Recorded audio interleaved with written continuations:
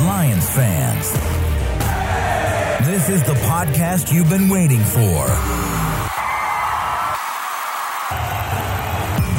The show where the Kool-Aid runs blue, faces turn red, and rose-colored glasses never go out of style. This is the Detroit Lions Podcast. Your Detroit Lions and Reddit connection. And now, two guys who always podcast hands-free. Chris and the Riz. Hey, howdy-ho, Lions fans. Welcome to the Detroit Lions Podcast, episode 393. This is the Jerry Jacobs, Jim Nagy interview podcast. This is a big show this week. Big show with great people. This is going to be something. This is the official Detroit Lions podcast for Reddit. I am your one and only dashing host, Chris, and with me is the one and only side dashing co-host, Jeff the Riz Risden. How you doing, my man? I am very excited for tonight, Chris. When you told me what we were setting up, you set this up a couple weeks ago to make sure that we had a very big week, and this is quite a payoff for people who are waiting to get some things that are not just recapping what happened at the end of the season. We're past that. We're looking forward. We're on to the Senior Bowl. We're on to injury rehab. We're on to just fun stuff, man. It's going to be a great show. I'm too excited to think. Let's just go, baby. Let's go. What an off season this is going to be. And I'm telling you guys, we and gals, we are not slacking. We got some big stuff today. We have some more big stuff coming. Do not miss our Senior Bowl coverage. It is off the hook already. And we haven't even gotten, we haven't even got there yet. A lot of good stuff going on. Let me say, today's show, we're going to talk with Jim Nagy. We're going to have a good interview with the executive director of the Senior Bowl Forever, who puts on a great event. We've got an interview with Jerry Jacobs. He's going to come on. He's got some great things to talk about. He's going to talk about, last we talked to him on the show was as he made the 53. We're going to get a recap on the season. Got some great questions. Got some good questions from the folks in the Slack. We set up an AMA from the folks in Reddit. And he said, my time is not quite as long as I thought it was going to be. Please honor me. I said, do you want to cut out the phone calls? He said, no, I ain't going to be like that. We're still taking phone calls. So Jerry Jacobs will take your phone calls on this show as well. Jerry's the man. Tell me the last show where you could call in and talk to a Detroit Lion. I'm waiting.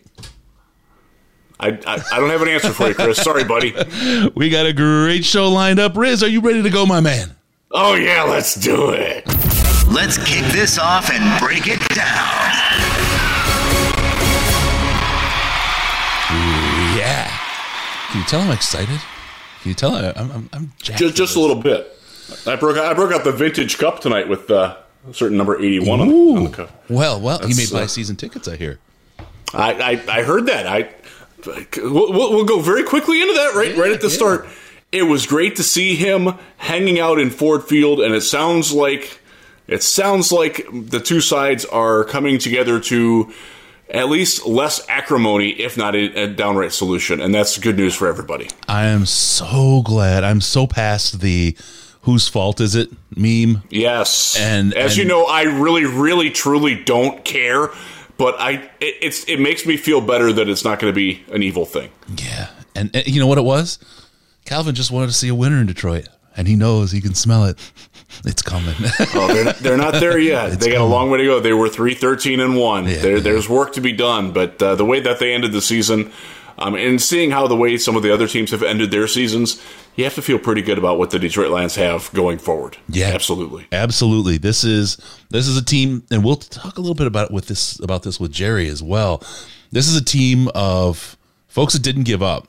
These people, they are winners, no matter what, and they will create a winner from top down. Brad Holmes, from Sheila. Let's be honest, Sheila's take with this, it's different than how the Fords have handled this team ever before. Yeah. This is a complete revamp. This is a complete and total revamp of this team from top to bottom. And one of the things that you can tell about Sheila is that she's a very competitive person. Like Martha talked about it, and the late Mr. Ford also talked about, we want to win.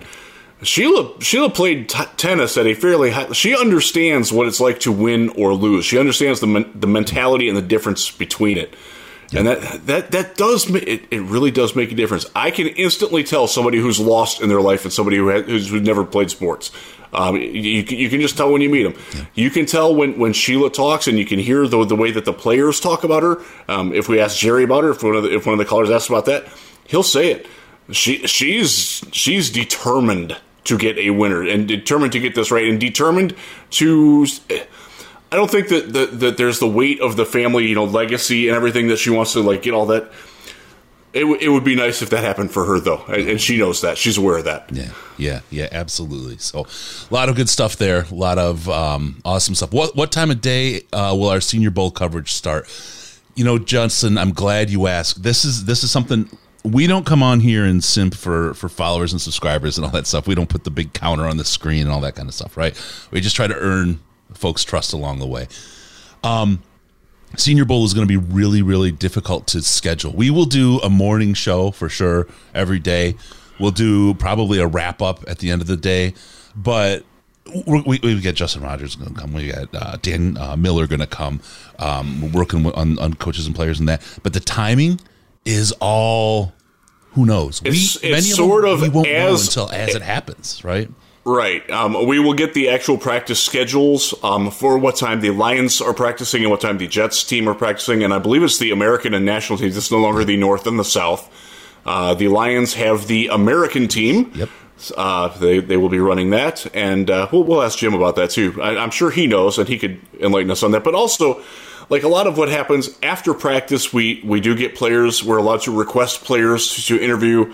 That's something that I might have to do with a handheld camera, or Chris might have to do with a handheld camera. We do it separately to get guys and get some sound for those. And those will be things that we don't stream live. We will probably clean up and make sure that they're clean and post those throughout the day, or even after the Senior Bowl's done.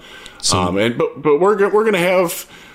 We will be in the Radio Row situation down there. It's moved a little bit. It's going to give us better access to players.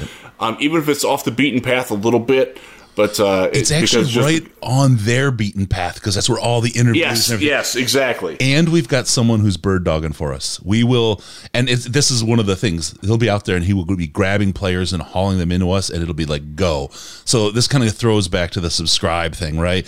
Subscribe, hit the bell. You will definitely want to hit the subscribe button, and it will tell you when we're going to go live. We won't be able to post it on Twitter or Instagram or anything like that, more than 25 seconds ahead of time. Yeah. We're going to be like, oh, we've got I can't think of the dude's name from Nebraska, the linebacker that I'm excited about because I just watched him today. He got hurt this year. Now he's going to play for us in the Senior Bowl. I can't think of his name.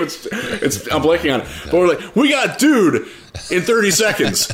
Let's go. They're all dudes, right? It's a Senior Bowl. But that is absolutely the truth. It's so the schedule is we will be doing broadcasting throughout the day. At practice, we will have no less than 3 cameras running around. When we are not broadcasting in the moment, we will have 3 cameras running around on the facility. So that will be the video that we have for you guys later to clean up and put on and post as videos. But there's going to be a ton going on. So hit the subscribe, hit the bell, and then you'll know when we're going live and seeing all this, because I'm telling you, there's going to be a little bit of everything that you want to see on this show this week. We'll have the full video set up, the whole thing. It's going to be the bomb squad for you guys.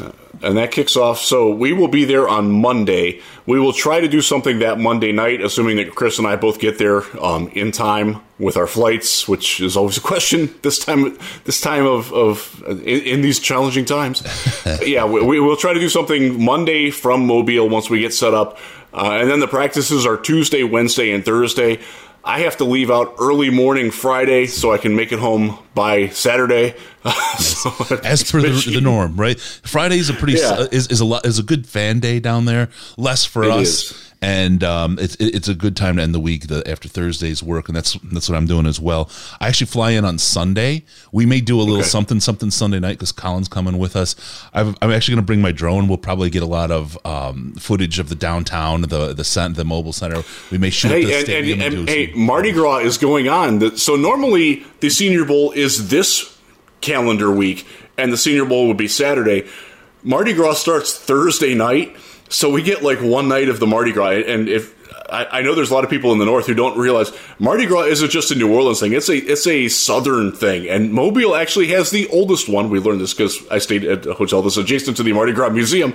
They have the oldest Mardi Gras in the United States, and it's pretty raucous. I actually stayed 1 year through Saturday. A lot of my friends went to a Tool concert, but no, I stayed and partied with Mardi Gras and had a very good time. Yeah, man, it's party time. Get your moves out. All right. We got all that going on. We got Jim Nagy coming here shortly. We'll keep our eyes open for him. Some good stuff. Let's really quick hit. I want to talk about Jeff Okudah really quick, if you don't mind, in the time before Jim gets here. A lot of questions, and I was asked on one of the post-game shows if what I think about Jeff Okudah, and I said I want to see Cam Akers. I want to see his return because he is really, like they say, the canary in the coal mine on this for us right now. Coming back from a similar injury, his was as bad, right? He was right in the same place, and so he came back and he played. And you saw him if you watched the Rams game Monday night and saw Cam Akers. Now, and I'm not doing this to make light of the situation, but let's be honest. Cam Akers just knocked the brains out of Budda Baker. He floored him. It was a bad, his body was a bad. Budda, by the way, is fine. Good, yeah, and that's why I can do that, right? Yeah. They're saying to check things first, right? But absolutely. He trucked the heck out of that guy. I was just floored that this guy with that speed, you saw him running around the field, and power came back in 6 months, man. You would never know that he had been injured, and that's crazy because most Lions fans, the point of reference is Mikel LaShore. Yeah. He tore his Achilles. He came back 1 year later, was hot garbage, to be frank, and was out of the league right away. And that was a decade ago. Yeah. So with Okudah and being the kind of same kind of injury, where's the state of medical science in this right now? That's what I look at and I say, you know what? I feel really, really good about Jeff and his comeback. Romeo Okwara, I felt better about just because of the way the position is and how you play it. But now I feel great about him coming back as well. I mean, look, Cam Akers, he's again a single data point, but you watch the advances in medical science over time and they're getting that same kind of treatment, the same kind of regime. This really, really bodes well for both of those guys. And it does. Frankly, I'm just happy as hell. I'm really, really happy for both of them that things look like it could be this positive for them down the road. Yeah, that was absolutely very encouraging. It doesn't mean that they're going to play better, but it means that they will at least be healthy enough to fail because they can't play, rather than the fact that they're not healthy. There you go. Okay, that's for those of you who want to skew negative on it, because look, I'm much more optimistic that Okwara will bounce back and be a very successful contributing member of the 2022 Detroit Lions. Some of it, again, is positional. Some of it is his background and how he's played. Okudah, look, he didn't have a lot of physical issues. His issues were all up here. Yeah. And now maybe the injury rehab will make him stronger mentally. That certainly does happen. We've seen that happen before. You have to hope that happens because the physical ability has been there since he was at Ohio State. He just hasn't. He thinks too much. It needs to become more reflexive, more instinctive now, and that sort of thing. And if he doesn't trust that calf and the Achilles, that's not going to happen. But he'll trust it; it'll be better. So I'm encouraged about it. Let's also be fair if we want to skew in the positive side. Everybody who watched the New England game said that was the slowest, most tentative, I have to do a calculus problem before I react defense they'd seen in their life. Obviously not big Lions fans, not big watchers of the Lions, so it became a situation where, okay, right? That was fun. I am not a Buffalo fan. That was fun. That was a fun game. All right. We now have our own Jim Nagy on the line. Let me go ahead and bring him up. Let's get Jim Nagy in here from the Senior Bowl. Here we go. All right, Jim, welcome to the show. Thank you so much for joining us. Everybody, Jim Nagy, Executive Director for the Senior Bowl, with us right now. How you doing, Jim? I'm good, guys. How are you? Great. So good to have you. Gosh, you look like you've had a year since the Senior Bowl. You're looking great. Yeah, stress will do that to you, man. Lose some weight. Appreciate that. Yeah, no, you're in great shape, bud. Good to have you. Want to really start out in a little bit different route, but kind of your journey here. You came out of Michigan. You're out of Traverse City, right? Yeah. Originally? Yeah. Can you tell us a little bit about your journey to the role as executive director as a Senior Bowl for all our small town Michigan people, how you can get so far in the National Football League without actually having to take a tough hit? It's a long-winded answer, man. I'll do my best to keep it short. No, so grew up in Traverse City. When I was real young, my dad was a high school coach at Frankfort High School up there on the west coast of Michigan. So I grew up around it. Just grew up loving the game, and didn't have I had some small school opportunities to play out of high school, and this was pre-internet. I knew what I wanted to do from the time I was a little kid. 6, 7 years old. I fell in love with I was a huge Lions fan, fell in love with the draft. But since you couldn't really Google how to become an NFL scout back in the day, I was kind of flying solo, on how to do this.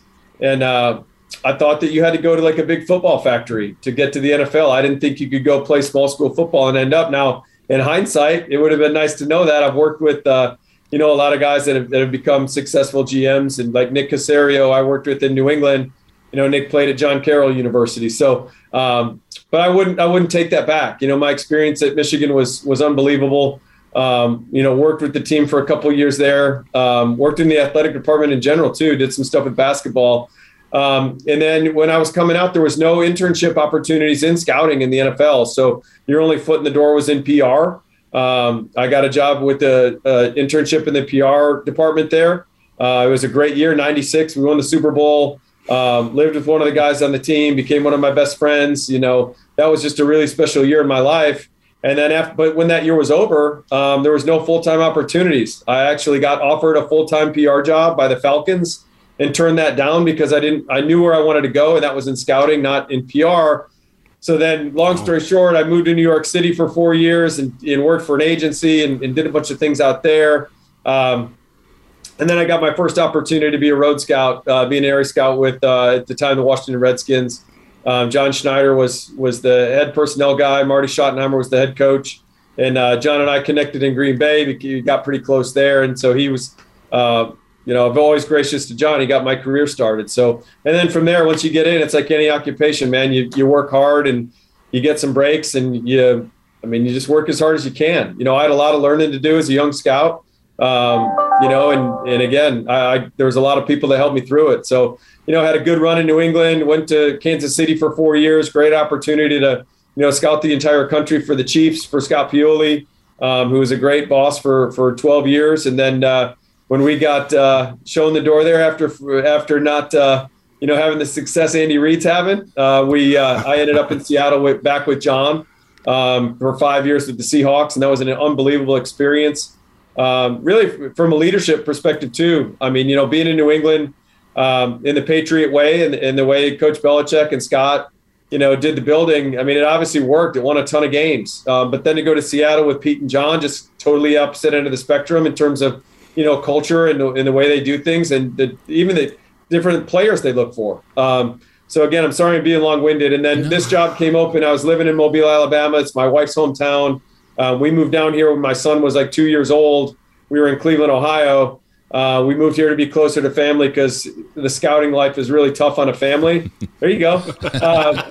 You're on the road 200 nights a year. It's tough. It's the quality of life isn't great for a young family. So we were down here about when this job came open. We'd been down here for a while, maybe 10 or 11 years. And then when this job came open, Phil Savage, the former Browns general manager, held this position before me.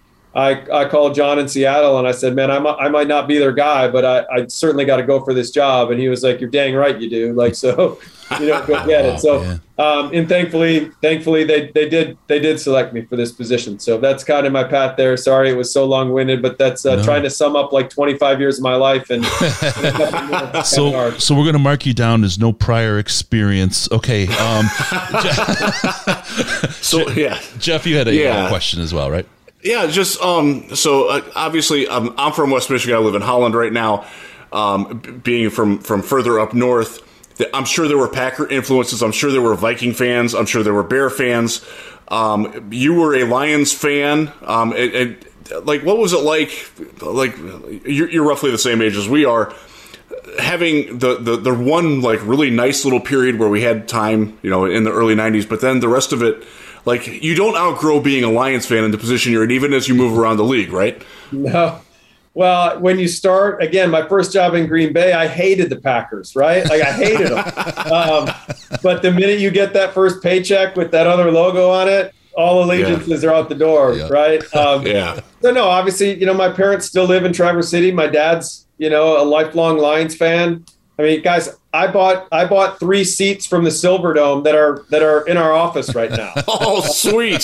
So, like, that's incredible. I was like in high school, we'd have Lions parties, and I would have like the whole living room was like decked out. Like I was the big. If you ask anyone I grew up with, like who the biggest Lions fan they knew, it was definitely me. So again, I've been able to distance myself from it because I've always worked for other teams. I mean, it really does. It goes away. Now I root for the Lions because I'm rooting for my dad. Like, I want my dad to, experience that Super Bowl. And I know how passionate the state of Michigan is about the Lions. Like, that city will blow up if they ever win a Super Bowl. Like, it's a Tigers town and it's a Pistons town and it's definitely a Red Wings town. But I think it will be a whole different level when the Lions finally break through and win that first Super Bowl. Yeah. Let me ask you. They win. It's going to happen. Yeah, it's going to happen, right. guys. That's right. We feel good. Win, not if. We feel good about the guys we're going to see down here we at do. the Senior Bowl. We do. This is something that we haven't seen a lot of before. But let's talk about some of the greatness. I want to talk about the Senior Bowl. This is going to be my fourth year doing the Senior Bowl. Yeah.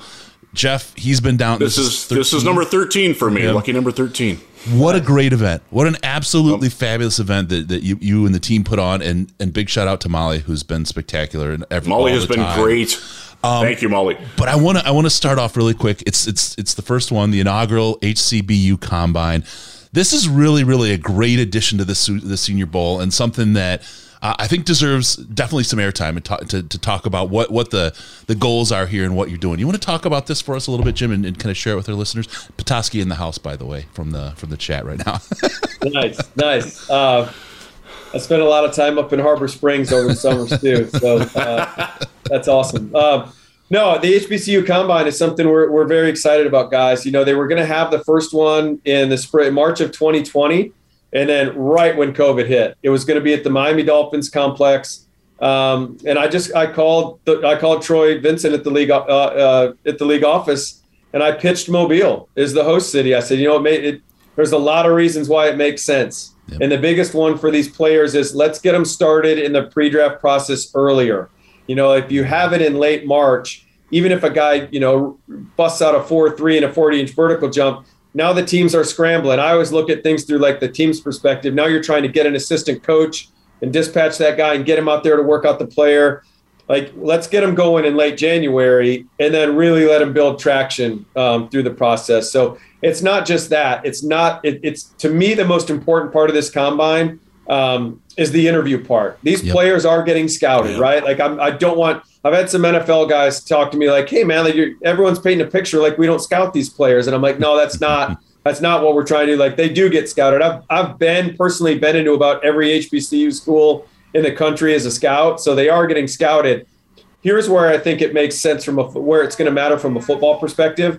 When you're in any draft room in April and you've got late round, if you got 7th round guys and priority free agent graded players, you are not going to pound the table for those guys unless you know them as people. Yep. Because again, every team wants to keep their draft picks. So the only way for 7th rounders and PFAs can make the team is if they're built to something special. Like, you really got to defy the odds to be that guy. Yep. So I'm not going to do that. I'm not going to pound the table for a guy that, like, yeah, he ran fast. I was at the school. Like, he's a free agent level player. He'd be good in camp. If it all broke for him, he'd make it. Like, I want to know who they are, where they came from, what adversity they've been through, how, just really connect with the individual. And without these guys having their own pro days, which most HBCUs don't, you never get that opportunity as a scout, unfortunately. So I think the interview process here in Mobile with these players will be absolutely, paramount. So rather, everyone harps on last year, there wasn't any HBCU players drafted. We had 2 here in the Senior Bowl that I thought should have been drafted. I think it's going to create a lot more opportunities for guys to get into camps or get drafted in the 7th round, just because I think these teams are going to know these players better. That's good. You're also implementing a couple of HBCU coaches will be involved in coaching with the Lions. I briefly attended Virginia State University for grad school. The Trojans coach, Reggie Barlow, will be on the Lions staff, will he not, for the week? To talk about what you're doing with that, too, to sort of create more opportunities for HBCU coaches to get more exposure, too. Yeah, that's a good question. Reggie Barlow, shout out to Reggie. He's a Senior Bowl alum too, so he played in the game. I want to say back, I don't want to date Reggie, but like back in '96 or something like that. It's been a few years, yeah. Yeah, and I met Reggie. He used to be the head coach at Alabama State up the road in Montgomery, so I met Reggie a bunch of times going in there as a scout. But we're excited about this. Again, everything kind of stems from different things, and this stemmed from a conversation with Troy Vincent at the league office over the summer.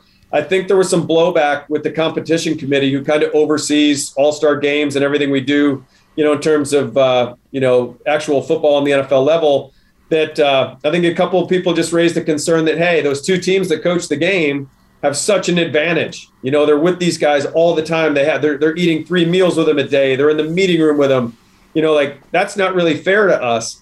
Well, my point was it is fair. That's the reason why the NFL is great. That's why all of us, growing up in the late 70s and 80s, we thought the Lions had a chance to win the Super Bowl every year because of the parity that's built in. I'd watch those corny NFL films, videos, and they'd get me so jacked up in August. I literally thought the Lions could go to the Super Bowl every single year. Yep. I was a sucker for those things.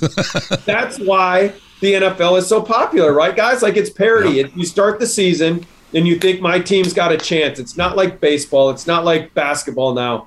So, again, the teams that coach in our game, they earn that, right? They had a rough season. They're going to be drafted at the top of the draft. So I think it makes sense. It's a mechanism for parity that a lot of people don't think about, which is a reason our game and the coaching staff is the reason why the league is great. Just my second year at the game, the 49ers were down here with the 2nd or the 4th pick in the draft. They were in the Super Bowl in Miami the next year. Robert Saleh made up the Mobile to Miami T-shirts and had them in the NFC Championship celebration locker room. So, again, coming out of that, it was just like, okay, well, if the 30 other teams don't feel like they have, all the information they should have, let's take 4 HBCU coaches. We'll plug them in with each team. These guys will be on the field with them. They'll be in position meeting rooms at night. They'll be in staff meetings when the staff are reviewing their guys. And now you've got 4 individuals leaving Mobile, Reggie Barlow being one, Tyrone Wheatley, another one, as part of this week's game. And now the other 30 teams can reach out to these 4 men and get some of the inside information that they weren't normally privy to. And hopefully the ultimate goal is some of these phone calls from GMs and personnel directors will create relationships and help those guys get jobs in the NFL if that's one of their goals. And these 4 guys that are part of this year's game, that's why they wanted to do it. I think they want to be at that level. So, we're fired up about this HBCU coaching fellowship. I think it's going to be a great thing. This is great. And like you said, getting the time early in when all the coaches, the scouts, GMs are there, and to be able to get them to intermingle, that's just such a great move. Again, not just a class move, but just a building and raising the standard of the Senior Bowl and what you guys do there. You do great work, Jim. I want to ask you about the scouting process and how you get the players, because there's a lot of work, and then you tease us with the rollout of who's going to what team and so on. But talk to me about the scouting process and how you find the guys that you're bringing in for the Senior Bowl, and kind of what makes it, what's that it factor for somebody? Yeah, it's a year-round process. So we'll take a couple weeks off here to recharge the batteries after this year's game, and we'll get right back at it.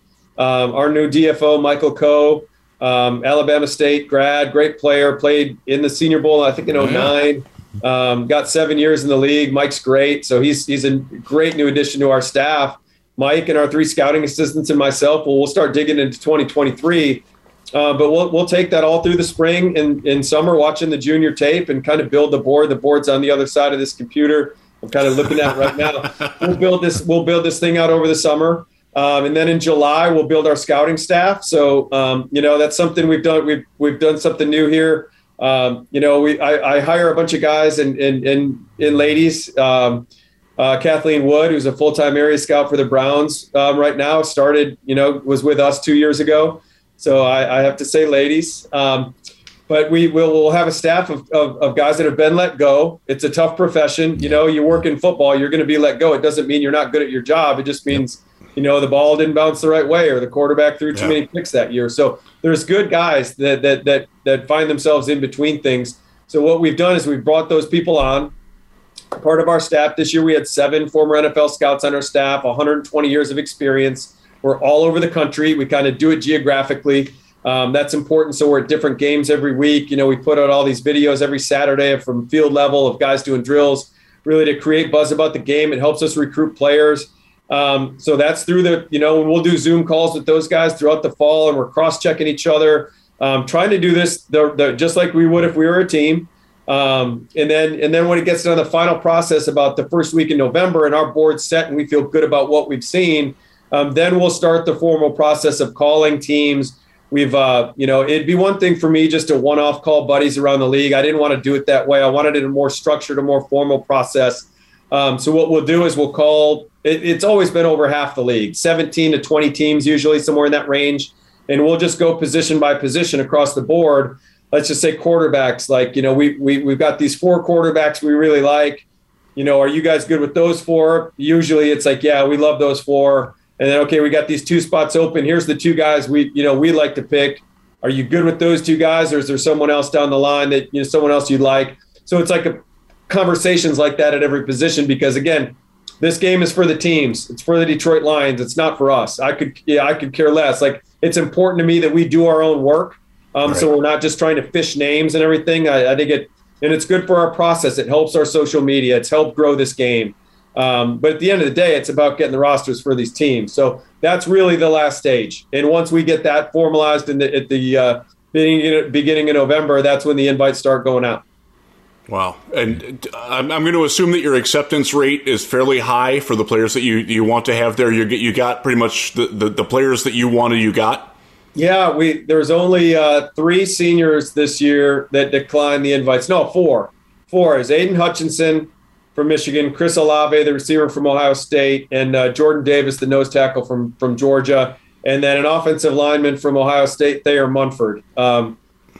And those were the 4 guys. So that's down, because I remember back when Phil ran it, he would at the beginning of the press conference every year, he would run over the guys who didn't show up or who backed out of it. That's a really strong number for you, Jim. So congratulations on that. Well, we are going to lose guys, Jeff. I mean that. Well, that obviously that happens. You're going to get guys that, for whatever reason, they're hurt or they're tired. Their trainer tells them not to do it. Whatever that always goes on too. And again, I'm not going to bring any particular instance, but man, it's, you know, there's a lot of talk right now about the bowl game system and players opting out of bowl games. I'll tell you what, we have a number of players right now that are really banged up from playing in bowl games. And one of them, there was a junior in this year's draft that was eligible, graduated, could have played in the Senior Bowl.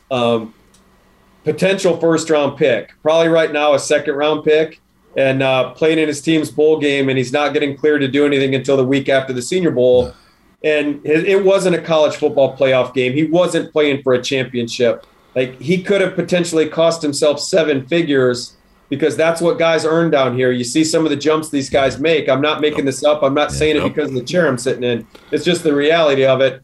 You know, Kadarius Toney last year was somewhere in like the 30 to 45 range. He goes 20th overall. If you move up, 10 to 15 spots at that part of the draft, I mean, that's millions of dollars. You think about Daniel Jones a couple of years ago, came in as like a late first-round pick, goes 6 overall. He made like $14 million in signing bonus money that year. So it's a big deal. And again, it's unfortunate because, some of these guys that we're getting some – if the phone rings right now, guys, if it's an agent, it's not a good call. I promise you. I see you looking at the board. Rosters are set. If it's an agent calling, usually through November and December, they're pitching their players. Now they're calling to tell us that they're not healthy enough to come here. So. I see you looking up at the board while you're talking, and I know you're just like, oh. Yeah, sorry about my eye control is not good right now. You got one guy that you're looking at like, dang, that guy's not going to be here, is he? No doubt. That's exactly what I'm doing. I'm peeking at the guys that I wish were coming. Let's talk a little bit about the selection of the coaches. We know it starts with teams that probably, well, more than probably, didn't have the best years. The pro teams didn't have the best years, and we start there with our coaches.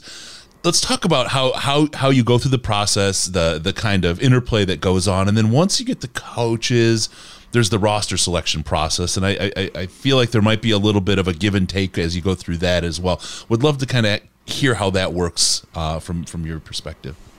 Yeah. Okay. So in terms of the coaches, that's done entirely by the NFL league office, and they start with it's very simple. Like again, I've tried to clear a lot of things up, like really social media. I didn't even have a Twitter account when I was in the NFL. Like this whole new social media world is new to me.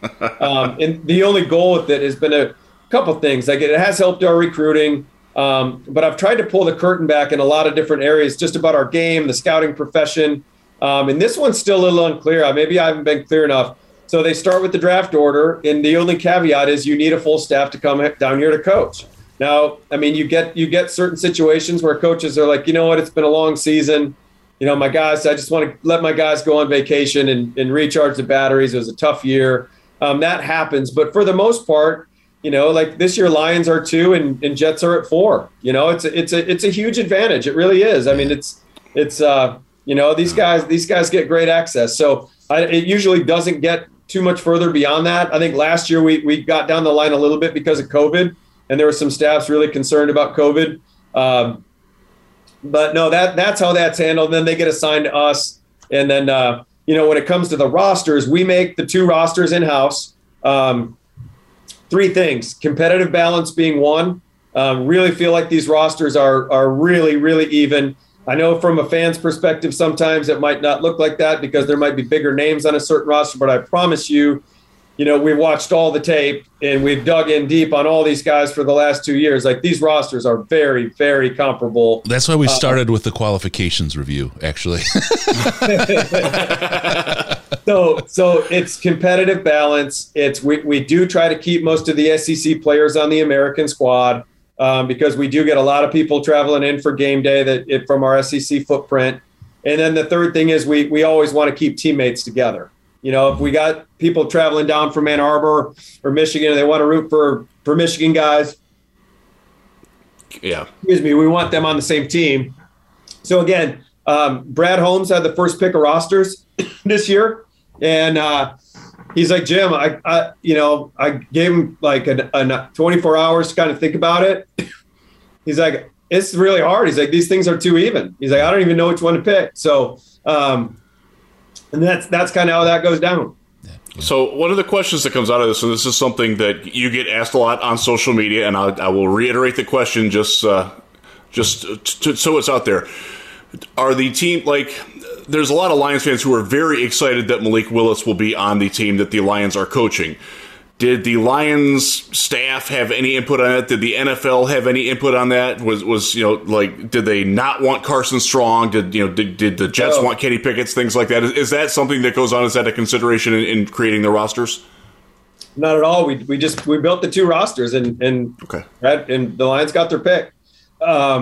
We do it. Excuse me, man. I should have had a drink like 10 minutes ago. Drink of water. Yeah, I was going to say, the big week is coming, my friend. No, we just built the 2 rosters out again, trying to keep with this year's class, you've got 5 quarterbacks that are all have first-round grades in the league right now. Not consensus, but there's teams that have first-round grades on all the top 5 guys. And then you got Bailey Zappi, who's probably a fringe top 100 guy. He's a 3rd, 4th round pick. He's a good player in his own right. He's good. So, it was about trying to keep, if we're trying to keep the SEC guys down here, you've got, we had all the Cincinnati guys on one roster. I mean, there's like 7 Cincinnati guys. So it's hard to move. Like it's all got to fit. There's a lot of pieces. Like I floated something out on social media last week about trades, and that has happened. My first year, John Gruden wanted to trade about half his roster. It's not surprising. It's really hard. It's easy when it's a 1-for-1 swap or a 2-for-2 swap.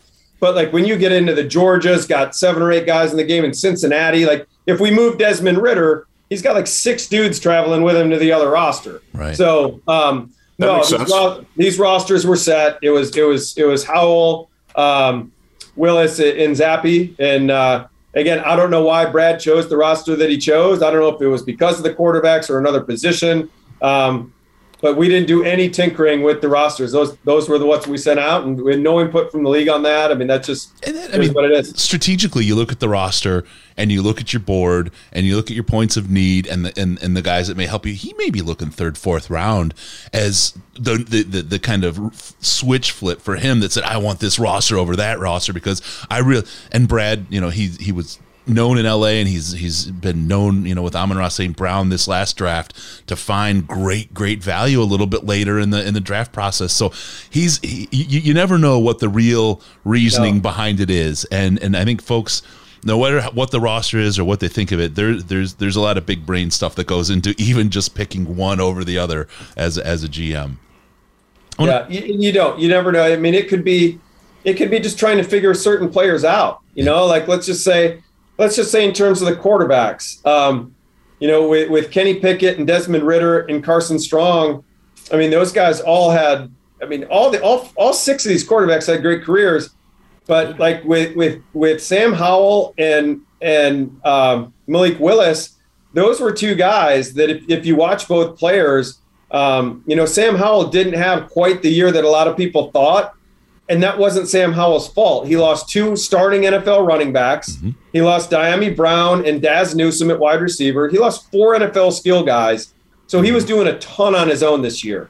So so there's some question marks, so maybe that's why they wanted to work with Sam, or like with Malik Willis. He's at Liberty. Those guys, their staff was down here for their bowl game. They do a tremendous job. No knock on his teammates. Those guys are all college football players. Like, I don't even like speaking even remotely negatively about college football players because they're young men, right? Yeah. But if we're just being real, Malik wasn't playing with a bunch of NFL guys on offense. They had protection issues. He didn't have a lot of playmakers. So Malik was trying to do a lot, especially in big games when you see Malik go on the road to Oxford and play Ole Miss. Like that was Malik trying to do a lot on his own. Right. And so maybe that's why Brad chose that roster. You've got two quarterbacks that, okay, I want to be around these guys when they've got other NFL talent around them and see what that looks like. I don't know. And I don't know. That's just, but to me, I think there's a lot of questions out there. To me, you look at a roster, where can we get our questions answered? Right. So anyway, I'm sure that's where the lines were coming from. If you have a fan group who knows what it's like to have a quarterback playing with injuries around them and trying to figure out how do you assess a guy, it's Detroit Lions fans after this past year. I mean, the injury bug just decimated the team, and it's what do you do, right? What do you do? It's hard to tell what you have, and I think folks had a completely different opinion of Jared Goff after 4 games versus after the final game of the season. And what was it? It was the talent around him that changed and evolved throughout the year. I think the offensive line, the starters, hadn't taken a single offensive snap together all season. I mean, that right there from the get-go, you're playing at a deficit. So it makes a lot of sense to get a good look at these guys that they really wouldn't have gotten just looking at tape and interviewing them on its own. I really quick want to get into one more thing, Jim, and I know your time is extremely valuable. I appreciate you sharing it with us. Just, if you can, just talk about some of the different events that are going on through the week. I know one of the things with the Senior Bowl, the media love it, we love it, and going down and reporting from it all the time, but there's a lot of great events for fans and everything else going on during the week. I'd love to hear, what you have rolling out, starting on Monday and on down the week. So we've had a lot of people who have asked, hey, if I go down, is it worth it for me to go down? And I did actually do it as a fan my first year, and it was a great experience, and it was a long time ago. So yeah, what all do you have going on for the week? Like for the casual fan that wants to come down and maybe I'll brush up against Dan Campbell, at Heroes or something like that. Maybe I can get some autographs of some players, things like that. So I know you've got a laundry list of things that you can do with that. So yeah, please go over that. Yeah, guys. Again, I grew up. I'm a football fan at heart. I think we all are. Anyone that works in the NFL, you're in the sport because you love the sport.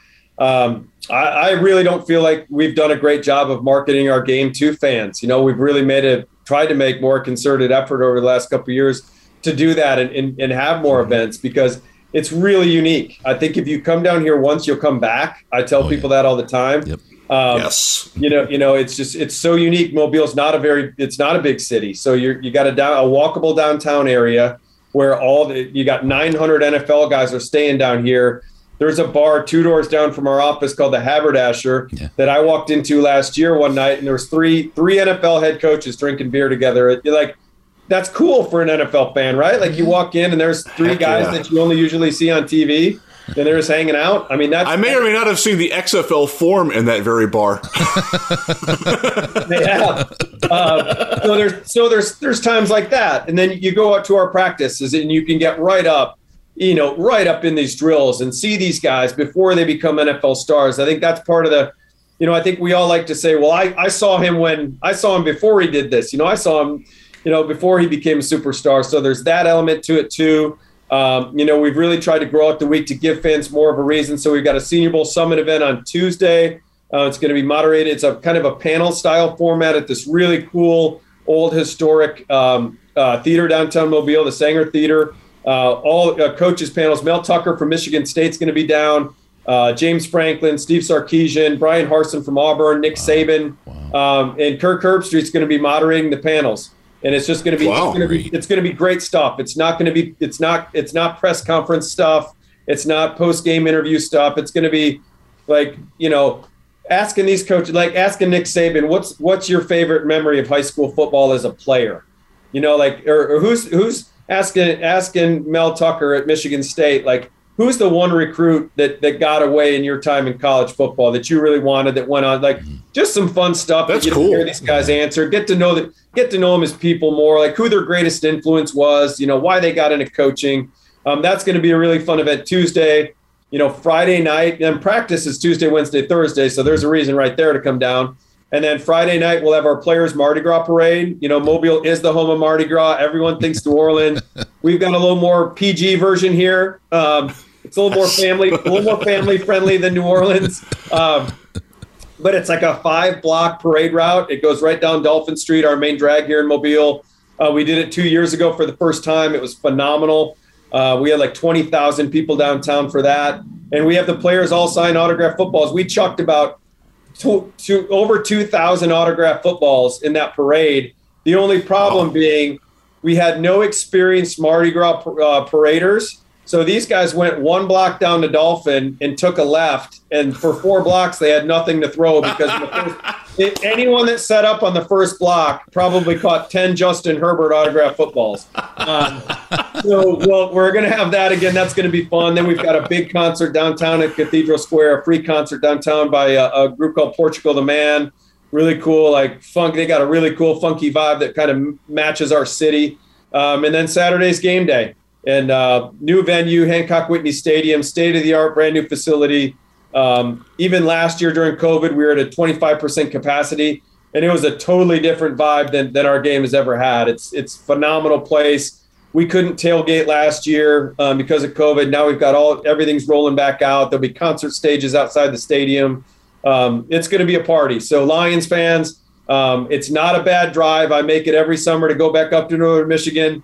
You guys, if I can make it a couple times a year, you guys can make the drive down, and you won't regret it. It is a really, really fun week. Awesome. Yeah, weather's usually pleasant. There's a lot of great independent restaurants if you like to eat. I'm a huge fan of the Loda Beer Garden, but there's a lot of really good places. Go into Winchell's, go out to Felix is out on the Causeway. There's a lot of really good eating too, and it just to get away from it's snowing actually really hard here right now. It would be nice to get away from that for a little bit. Yeah, we're guys, we can have some colder days. I mean, Mobile weather's crazy. We can go from during the middle of Senior Bowl week, we can go from 50 to like the upper 70s. So we've had some beautiful game days the last couple of years. Beautiful, like today, a beautiful sunny sky. I think it was hovering around 70. Really nice day outside today, but certainly not Michigan winter weather. It's good. I know my parents are coming down from TC, and they're looking forward to getting down here in a little warmer weather. Awesome. Jim, we're going to run. We're going to let you go. Thank you so much for all the time. Thank you so much for the consideration. First round on us at Veets. We'll look for you there. Have a great night, and I really look forward to see you Senior Bowl week. Thanks for everything, man. Yeah, thanks for everything, Jim. Appreciate it. Yeah, appreciate it, fellas. Thank you so much for covering the game. All right, no problem. Have a great one, bud. All right. Jim Nagy, Executive Director of the Senior Bowl down in Mobile, Alabama. And we've got always great to have him with his time. He's been so generous and good to us. It's wonderful. So thanks again, Jim, for everything that you do for us and for the fans in general. The Senior Bowl has been the preeminent spot on the draft calendar for a long time, and it's getting bigger and better, and doing some of the fan friendly things, and the input from the league is something, and how he's setting it up as a team and running it as if they were the 33rd team. I know the 33rd front office is a thing right now, but I really appreciate how he broke that down, and the fact that the Lions didn't not request Kenny Pickett. I think that's a big thing there. Let's go right in. We've got the man of the hour. All right. Jerry Jacobs on the line. Jerry, sorry we ran a little bit long there with Jim Nagy. You know how he is. He likes to talk. Thanks so much for joining us, bro. So glad to have you on the show. I'm doing good. How you guys doing? Oh, good. Very so good to have you back, man. So good. You feeling okay, though? I mean, yeah. I'm good to go. You had my heart stopped. You had my heart stopped there a little bit with the. We'll talk about it when that tweet came out on that fateful day, talking to Mom. Man, you broke my heart. Yeah, my heart was broken too. Oh God. Yeah. Okay. Let's do a quick recap for folks who haven't been there. I just kind of want to do a quick journey about your journey to Detroit. And I'm just going to hit the points along the way. So first, we start out. Your dad wasn't in the picture from the start, right? Yes, sir. You lost your mom at 11 years old, right? It was 11. Man, it's tough. Your sisters raised you. Tough is such an understatement, right? I can't imagine. Your sisters raised you at that point. You weren't quite born in like Beverly Hills, so there was stuff going on around you, and inevitably trouble kind of found its way around you, pulled you in a little bit. You wound up going to junior college, Hutchinson, right? Yes, sir. Hutchinson. Yeah, Hutchinson. Blue Dragons. Yeah, that's right. Killed it there. And the one thing about you, Jerry, that I'll tell you, people, the fans love, and I've loved since day one, is how much you still love Hutchinson. You still love everything from where you came from. You haven't forgotten any of that. You're real from top to bottom, man. Because I can't, my bad to cut you off, but on that part, I don't know, I would never forget Hutchinson because, like, the opportunity they just gave me to start this where I'm at now. So, like, I'll never forget that school forever. Yeah. I'm going to go back and watch them. Yep. So we go from Hutchinson, you killed it there, you go to Arkansas State, kill it again, right? Wind up at Arkansas, 4 games, get an injury, and then made the COVID opt-out, and you're like, afterwards, just, what was I doing, right? One of those kinds of things. You wind up an undrafted free agent. So effectively, it was the easiest road anyone's ever taken to the NFL to become a starter. And I want to start with a question. The Detroit Lions called you. Why did you say yes to the Lions? Because I know you had several calls. Why was it the Lions? Why were we blessed with Jerry Jacobs saying yes to our staff? Like you said, it was a couple teams calling me after the draft, wanting to give me an opportunity to come do a free agent or, come do a little trial or something. But it was like 2 or 3 teams that me and my agent just sat down and we actually, looked at the roster and looked at everything and like, can I really make this team, if I can go up there and compete with these type of dudes? So, and we narrowed it down to like 3, like I said. And Detroit probably was like the first team I picked out them 3 because I know they had a new coaching staff. I know they had a new GM. I know they rebuilding. Plus, it was just like, hey, I can go out there and help them rebuild and, show them that I can be an opportunity to help them win games. So I was just like, man, I'm just go out there and work. So I chose it. Well, this I wasn't spending money. I didn't care. Detroit was the lowest team that gave me the money. I could have went to Miami and got some big, but I just wanted to go somewhere I could play. Let me ask you, because earlier you said Okuda was driving you around. You got your own car now, right? Yes, sir. Okay, yes, sir. Okay, so the money matters a little bit. All right. Yes, sir. All right. Look, I know how confident you are in yourself, right? And absolutely you should be. I mean, when I saw you, like Jeff, we were talking. We were talking about you before we ever talked to you. Right? We're like, this guy. First couple practices, Chris is like, that 39 guy. There's something there, man. He's jacked, right? Hungry. He is jacked. He has got like your body, man. Is like whoa, right? And then I had 5% body fat when I got to Detroit. And then the hips flip. I mean, it's like, wait, that doesn't happen with a body like that. This guy, he's Mr. Universe. What really made me, my bad, because that's what really made a lot of things in the draft hard because a lot of teams didn't think I can move like that. Even if the Lions didn't think that. they told me, so I had to show them. Ooh. And so you have this journey, you get here, you choose the Lions, you sign, and you think, I've got a good shot to make it. But and that confidence you've had in yourself is what's helped carry you here. But it had to hit completely different to actually go out there on the field and start this season for an NFL team. Take me through it, man. Take me through like the heart, the head, the whole thing. Oh man, it was a blessing. So I was playing special teams. So thank you, Coach Phil, for even giving me an opportunity to be on the 53-man roster to stay with the team and compete this whole season. So I was on special team for the first four games. Just working on hard at gunner, blocking them at gunner, still learning defense, still getting the defense back mentality, just watching them out there. We had a couple of people went down. Jeff went down. Iffy went down. And Bobby, he went down a little bit too, but it was just my time to step up. My coach, Coach Pleasant, he pulled me in. And I knew it was my time after what game that was? After the Chicago game, when we played them in Chicago. Yeah. Because I got in third quarter and I didn't get out. He kept me in. I'm like, oh, man, Jerry, just started this week. Because you know how the interview goes. So I'm like, let's get some money right. He talked to me after the Chicago game and was like, hey, we might have to put you in the starting this week. And then we go to practice the week of Minnesota game, my first start. He come up to me Monday, was like, hey, you ready? And like, I ain't gonna count. I was like, ready. Like, I'm focused on, my job, what I'm supposed to do on special team, like, help the team out. So I'm not really like, I'm worried about defense, but I'm trying to do my job. So He said, I'm ready. I had to like, hold up. Yeah, coach, I'm ready. So he was just like, I believe you. Him and Coach Glenn was like, I believe in you.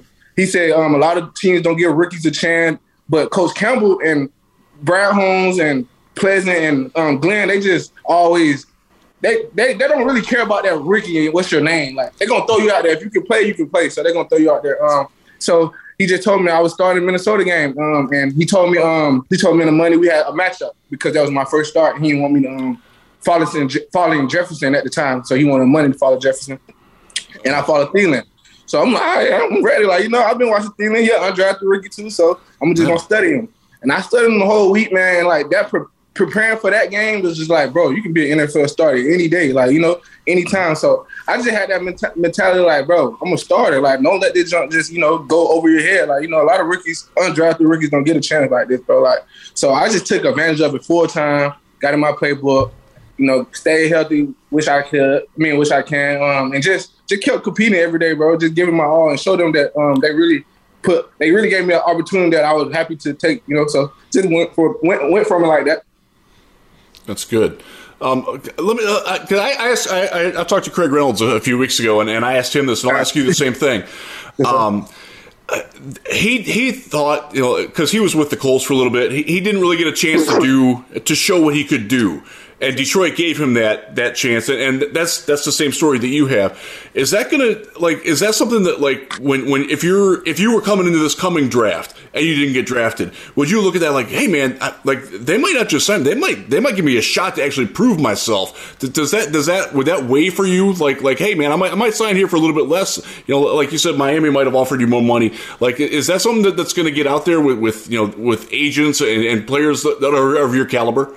Yeah, man, that's what I'm trying to I'm not trying to just put that out there for this draft, but I got a couple friends in this draft right now, and I'm telling them like, bro, it's politics. Like everything, it's critics, it's all that, bro. But it's about what you do, like how you handled it and how you take it, and like you said, like man, it's a blessing just to be a starter in the NFL. Like a lot of dudes ain't start to year 5, and like just to be a rookie to be out there starting, man, unbelievable. So yeah, when I got here, I knew it could have been a chance of being a starter in any position because, like I said, it was a new team. Everybody knew. Everybody trying to find out what position they play. So I knew in training camp I had an opportunity to be on the roster and at least play one game at least. So I just took it from there. And you did. And the one thing we've been talking about all season is, and this is not a knock on Jeff Okudah at all, right? But when I would never knock on him, and especially because I know you guys are bros and you're jacked, and I don't need any of that in my life. But but a first-year cornerback in the NFL is one of the hardest learning curves of any position. And we kept saying all year with you out there, it's like Jerry doesn't play like a first-year cornerback, much less a guy who didn't get drafted. Like, holy. What happened? How did everybody whiff on this? How did everybody miss Jerry Jacobs? Oh man, like I said, like you, I remember the first time we did the podcast and I was in Georgia, and I was just telling you, like, when I get there, it's no looking back. Like everything I did in the past, just in the past, like just focus on where my feet's at, and like let's take full advantage of it. So when I got there, I ain't gonna lie, man, Coach Pleasant probably was annoyed at me, like, who is this dude? Like, why he keep killing me? Like I kept meeting with him just to show him, like, hey, coach, I'm here to like be here for a long time, like not just for a short time, not just for camp. I want to be here for a long time, so I want you to get to know me. And once he got to know me and Coach Glenn them, like, got the connection and seeing I could play, that just gave me more boost. And I was like, yeah, bro, nobody can't mess with me. I got my coaches. I got Coach Campbell. I got Coach Brad. I got Brad coming to me after every game like, hey, Jerry, you're a beast, man. You know, da-da-da. And, like, that just put more blood. I don't know. It just pumped me up. I was ready. Like, I would chills every time they talk to me. I was like, man, I'm ready to go. And just like you said, bro, I keep saying that a lot of people don't get a chance to start. So I just wanted to take full advantage. And I had an opportunity that people didn't know. We played Green Bay week 2. I got in third quarter. I got a PI on the tight end. And that was my opportunity to keep playing. But after I got that PI on the tight end, Coach Glenn was like, take him out. And, like, I learned from him because, like, he know I don't hold. But at the same time, he was like, bro, that holding can get you a little bit. And I had ended up holding right there. I said, Coach Glenn, you give me an opportunity again, I promise I will never mess up. And that's what I did. So learn from your mistakes, man. That's what you got to do. Yeah. Yes, sir. You called out also when we talked earlier this year. You called out Amani Arawarrier and Jeff Okuda and how great that room of cornerbacks was this year, and we were like, cool, okay, good. You were lying, right? I mean, we didn't get to see as much of Jeff as we wanted to, but Arawarrier, the step he took this year, like, whoa. You guys, you got a good group there. You got a really good group of guys. Do you guys spend time together outside of the game, outside of the practice? Do you guys get together, go out to eat, that kind of stuff?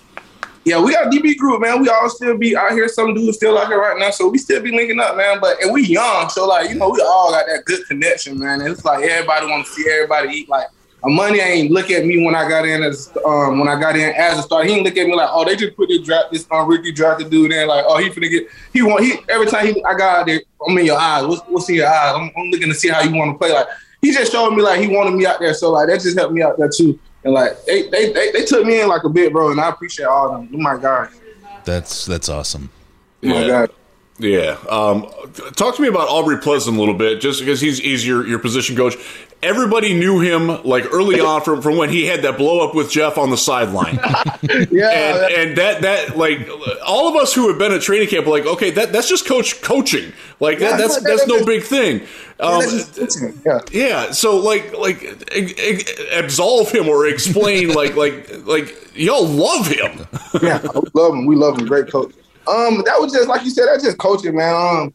At the time, you know, he was explaining to Jeff about something. He told Jeff something about 49ers earlier in that game, and Jeff ain't do it. And you know, it's just like you said, coaching and willing to do. Is you gonna do it? Like, you know, he just trying to help out, and they both just had a quick little, you know, flash out. But and they got back together, man. He love us, man. And that's what he do. Like he love us, bro. Like he different because he coached so hard and he love the game. Like, I ain't never have a coach just explain so many concepts, and like I swear to God, I was just playing football probably the first 3 weeks, but after we started playing, like after the bye week, bro, I was playing really concept football, just meeting with him, learning the splits and the offenses group, all that. Just like, man, he a great coach, and like he was just showing us that like he gonna coach hard. He told us that in the beginning. He was like, he's gonna coach us to the full potential. Yeah. So let me ask, the first part of the season, man, it was rough on everybody, right? It was like, when are we gonna get that win? When are we gonna get that win? And in Detroit, we've seen teams give up before. We've seen it happen. And this team, I mean, you embody the spirit of this team somehow. There was no give up in this group. They were playing to the last whistle of every game, no matter if it was a close game or if it was a tough game. You guys were there. What makes this team so much different? Why is this team so devoted and so focused on what it takes, win, lose, or whatever? We're going to get better, and we're never ever going to stop fighting. I just feel like this team is like family. Like, we actually clicked up. I mean, we actually became a tighter family after we started losing a lot. Like, you know, and a lot of people on our team, like Jared Goff, Mike Brockers, like they went to the championship, they went to the Super Bowl and stuff like that. So like we got different like different type of players around, and like all that just brings us together. And like everybody wanted to win, everybody wanted to change Detroit. Like I could tell, like I had a feeling in the locker room that everybody wanted to change this around. Like we didn't just want to go out there and lose. You know, like everybody just wanted to change it around. So like we just came together and just been tight and just stayed with each other. Yep. You know, try to make the best of it. Yep. So I got to fly in for the Minnesota game, and I was there, and it was. I mean, or in Minnesota? No, in Detroit. In Detroit, I'm down in Florida normally. That's where I stay. So I flew out for the Minnesota game. And I was there with a good friend of mine, and it was the only way I could describe it for anybody who listens, right? And they heard it. It was like 5 days of that feeling right after sex. It was just such a massive relief, man. It was everything was like, oh, right. I felt so good. My wife was here. She was watching the game. She actually cried. She was so happy about what happened, and happy for me to actually have been able to be there to see it. It was so great. It was just one win, right, late in the season, but it meant so much. Talk to me about what it felt like as a player on the field, into the locker room, and then when you got home and you sat down by yourself and you actually started thinking about it. Man, that was crazy, man. When I seen Amara catch the touchdown pass, and I was just sitting there, I don't know, like you said, I was shocked, like I was speechless, like I was happy, shivering, like I don't know what I could have did. I contributed to the dub, like, you know, so like I don't know. Locker room, man, we was just turned, like we just won the Super Bowl. And I don't know, it was just that's how you know we becoming to be tight, and we trying to change this program around and like change this organization around. But it was a great feeling, man. Felt like I won the Super Bowl for real. Yeah, it felt like it for me too. Just to watch it as a fan, it was great. Great feeling. I want to go off that. Y'all pounded Arizona. Like there was no question from the opening kickoff to the end of that game. Detroit was the better team that day. And like that was the last team to lose a game this year. Now they're out now, but that's a real good football team. You guys destroyed them. What was that like? Like nobody. I think you all were 14.5 point underdogs in that game, and you were the better team all day. What was that like? Like asserting, like, hey man, wow, we just whipped a good team. Man, our whole game plan was to wreck everybody's season. You know, we weren't going to. I love it. Grind up with somebody, you thought that you flip over, but we coming like we finna play the Super Bowl. So like, we know Arizona's gonna come in and try to be all sloggy because they going to the playoffs, so they want to try to play everybody. So we was just like, man, we finna go out there and put it on them, and that's what we did, man. We just went out there and started fast and early, and it just went from there. And that was a real fun game to watch. Let me tell you, I was watching. Oh my God, that was lit.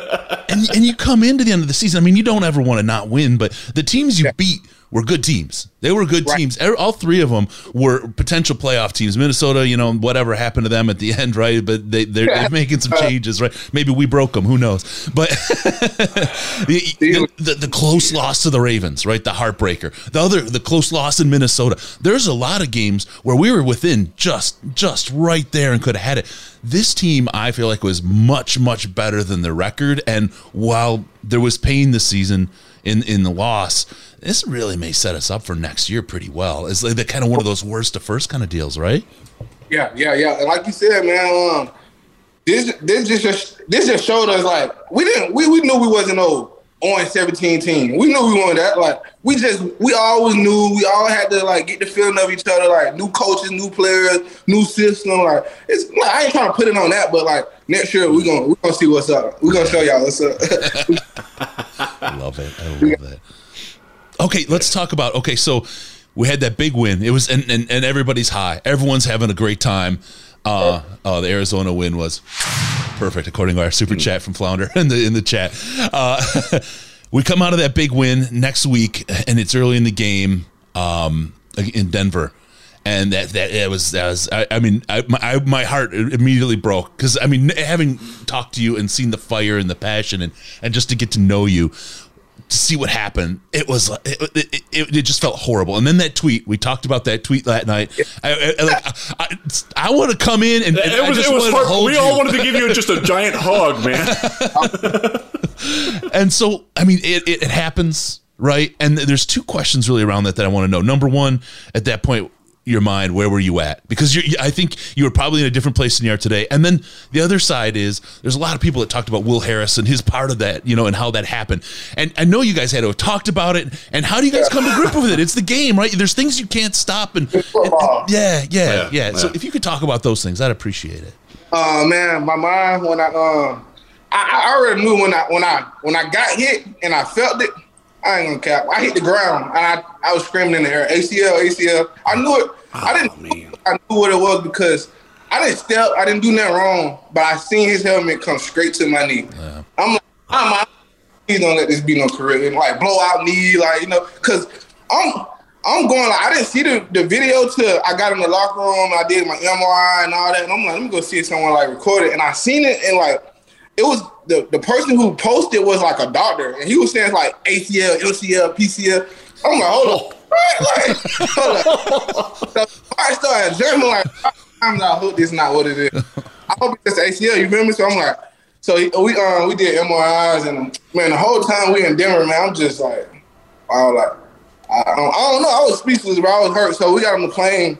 I didn't get the MRI till the day after because we had to go back home. We got on the plane and. I'm just thinking about the whole season, and I'm on Twitter. I'm trying not to be on Twitter, but I'm on Twitter. I just started crying, man. I just started crying. Like, Coach Campbell, Coach Pleasant just came to the bat. Now, I don't know, like, I just couldn't stop, bro, because, like, I felt like I gave him my all, and, like, that little one look. But it's not the end of the world. Like, now I'm good.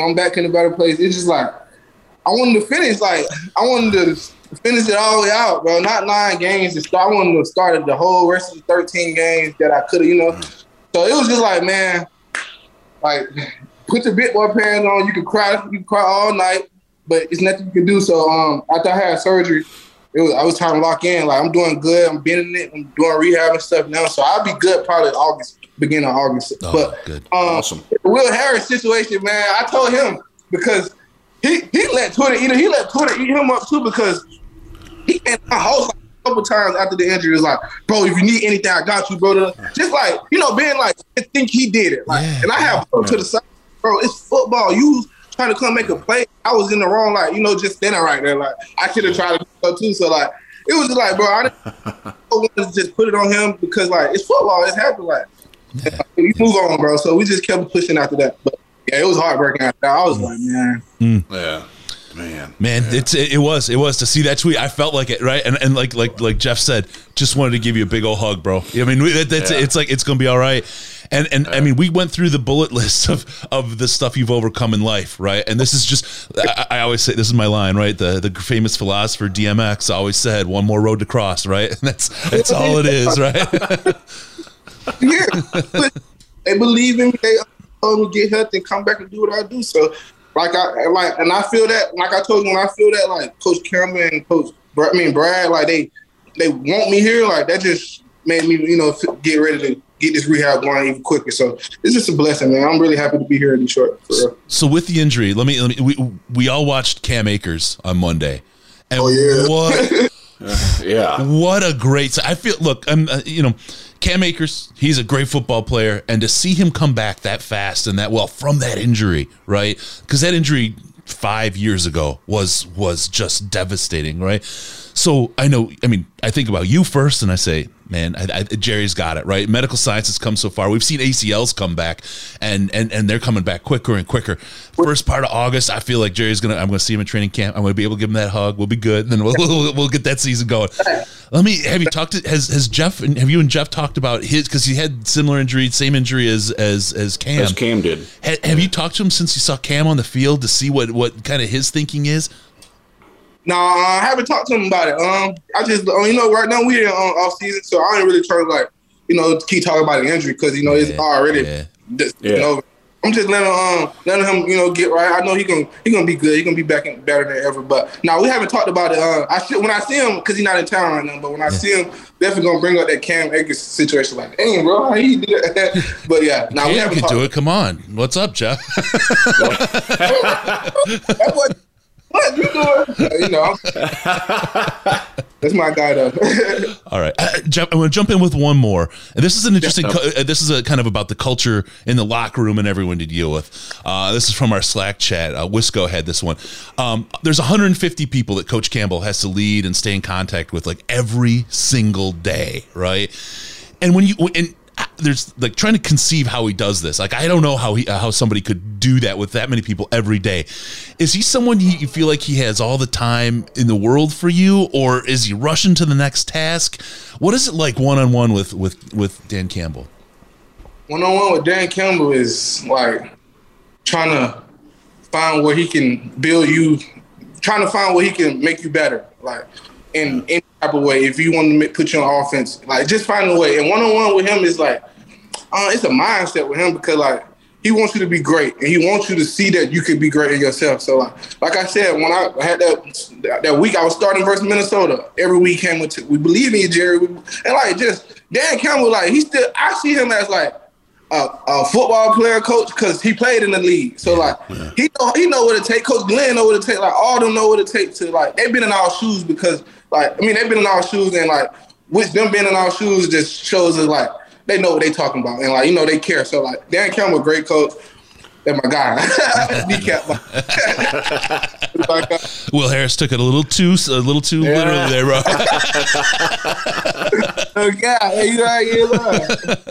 Yeah. All right, I'm going to open up some calls here, Riz. I'm going to let you go ahead and do a question.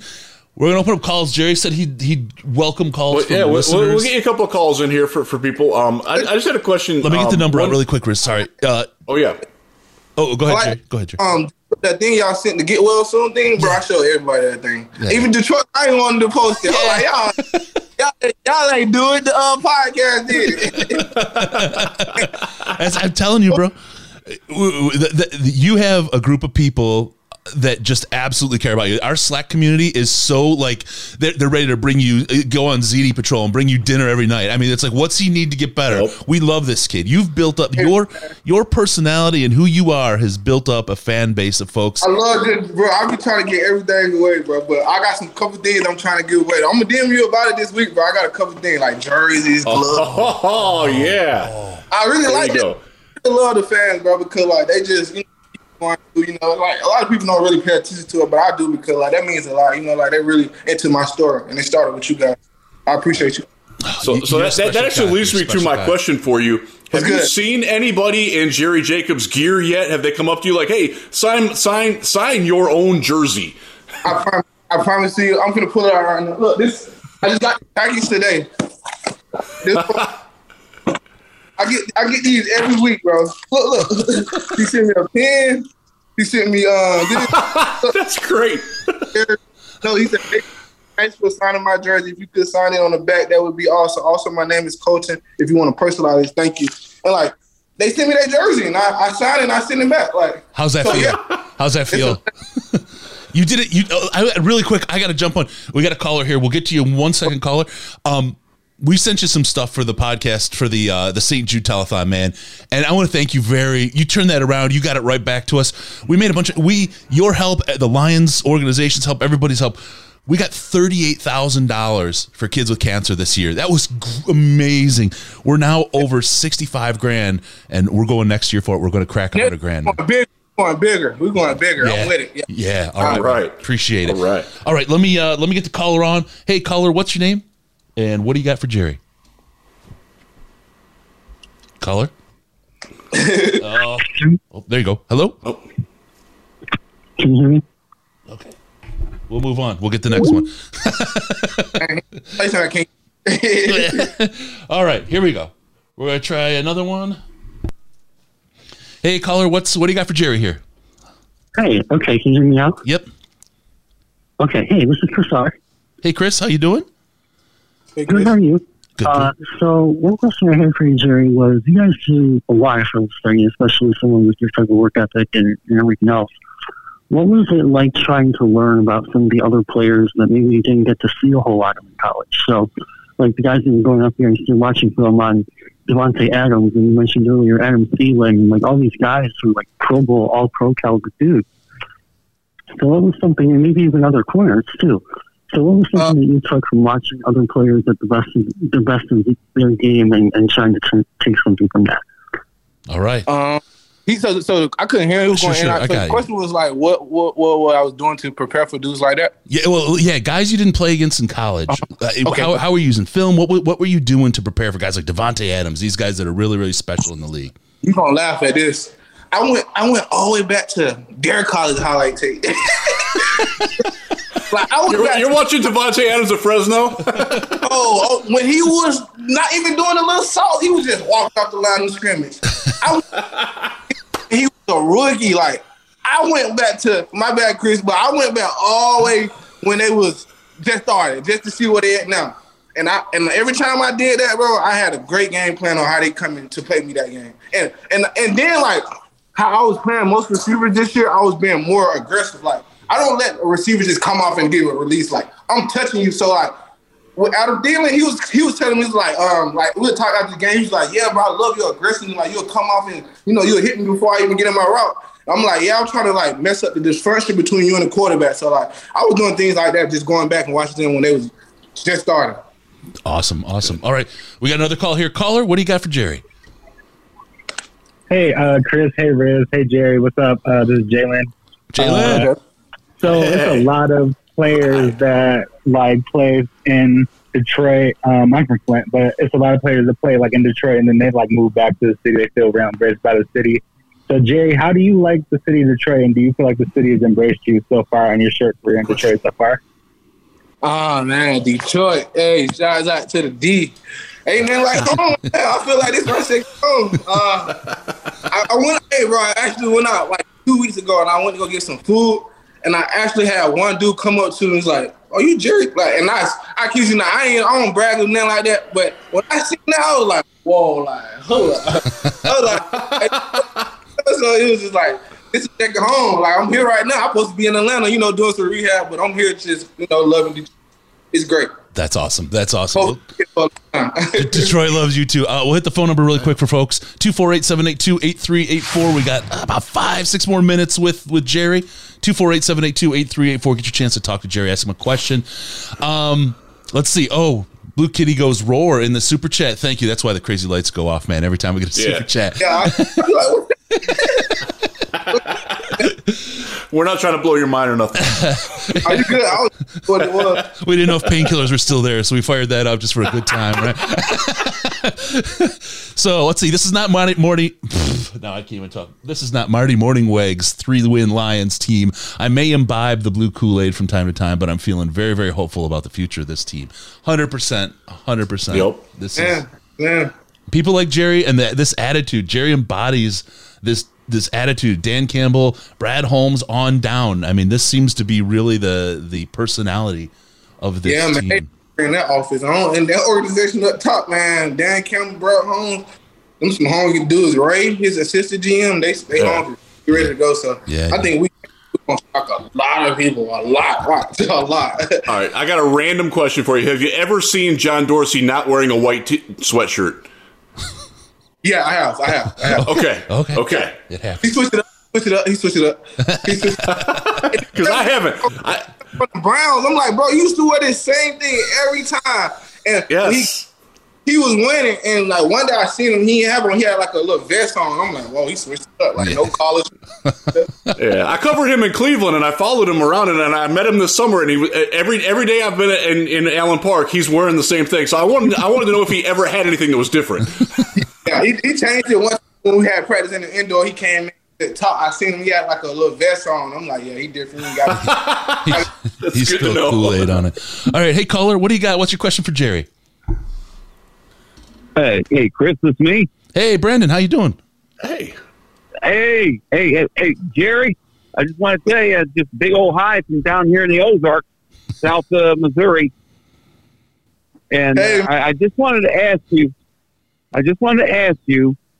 Have you ever seen any film of some of the old cornerbacks that the Lions have had that are the great? I know you can't go back too far because the technique has changed, but maybe like Dre Bly, maybe Slay, a couple of other guys. Obviously, your coaches tell you a lot, but just watching film of some of these guys, what have you learned from them and seen some of those guys play? I'll get out of here. Take care, guys. Thank you, Brandon. Good question. I'm actually a film junkie. Like I'm a YouTube junkie. I go on YouTube and watch anything. And yes, when I was in college, I used to love Darius. I still do. I still look up to him. You know, he just played off coverage a little more now. He's impressed. But yeah, man, in college, I used to watch Darius Slay a lot. Like when he was following everybody, I used to watch him. And like in the past, I mean, in the recent, I haven't watched no one. I watched the DB from. I remember Tracy Walker when I was coming out of Arkansas State. He had got drafted here to Detroit. And when I was coming here, I had went back and rewatched them. So yeah, I watched a couple dudes, but not old corners. I watched like Darius Slade, Tracy Walker. I didn't even watch Jeff because he got hurt last year. I didn't watch the money to this year, so I ain't really pay attention to that. I was just trying to come in and work. Sure. All right, another caller, really quick. Last call we're going to take today for Jerry. Next time he comes back, we'll get some more. We'll get this going. We'll get more time with him. I know he loves this stuff. Hey, caller, what do you got for Jerry? What's your name? Hey, Jerry. Well, it was really good to see you grow this year, and I wish you nothing but the best in your recovery. Best to you. I'm just curious, we see you guys play for 3 hours and, on the weekends and stuff like that, but can you go through just a little bit of what's life as an NFL player? What is the meeting schedules, training schedules, that kind of thing? So it's just really interested in. Again, I wish you the best in your recovery and look forward to seeing you get more interceptions than Amani next year. My God, thank you so much. Thank you for the hey, he called it out. He know I'm coming. But that's great. After training, bro, we're really working a 9 to 5.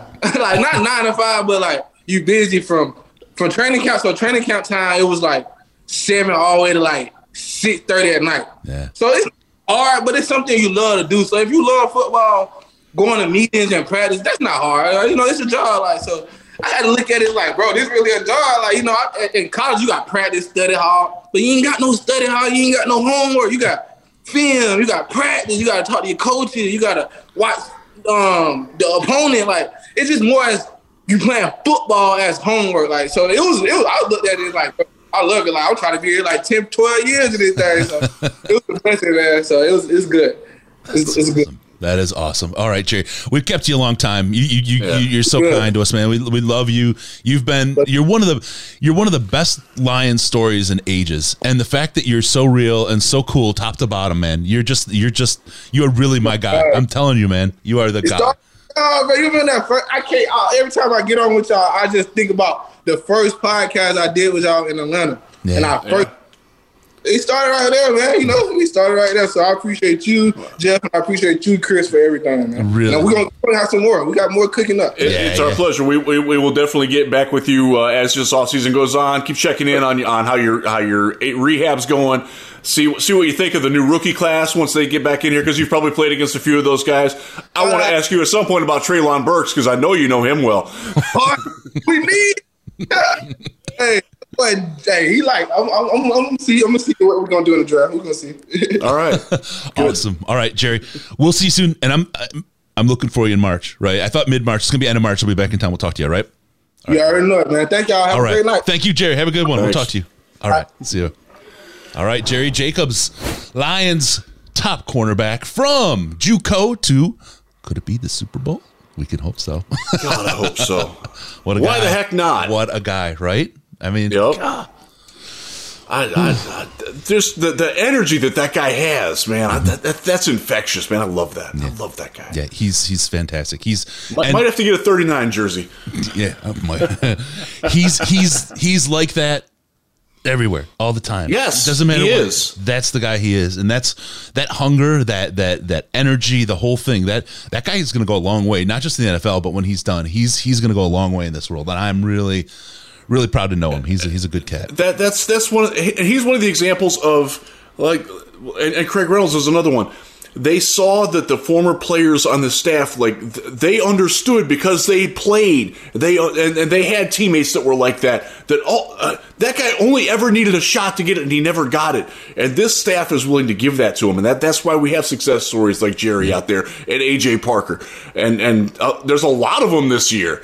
Tavante Beckett showed up at the end of the season, and that guy's got a chance to get a bigger role next year. Yep. That doesn't happen everywhere. That's one of the reasons why Chris and I are so bullish and optimistic on what Dan Campbell and Brad Holmes and Ray Agnew and John Dorsey are building with this team, because they're doing it from a player perspective and not from this is what I want to do, because I like football. Like this, they have the hands-on experience, and they can all tell you 4 guys that they knew in training camp that never got the shot but deserved it, and they are willing to give that to that. That's so important to these guys. It really is. And I will. I can't not do this. You know who I am.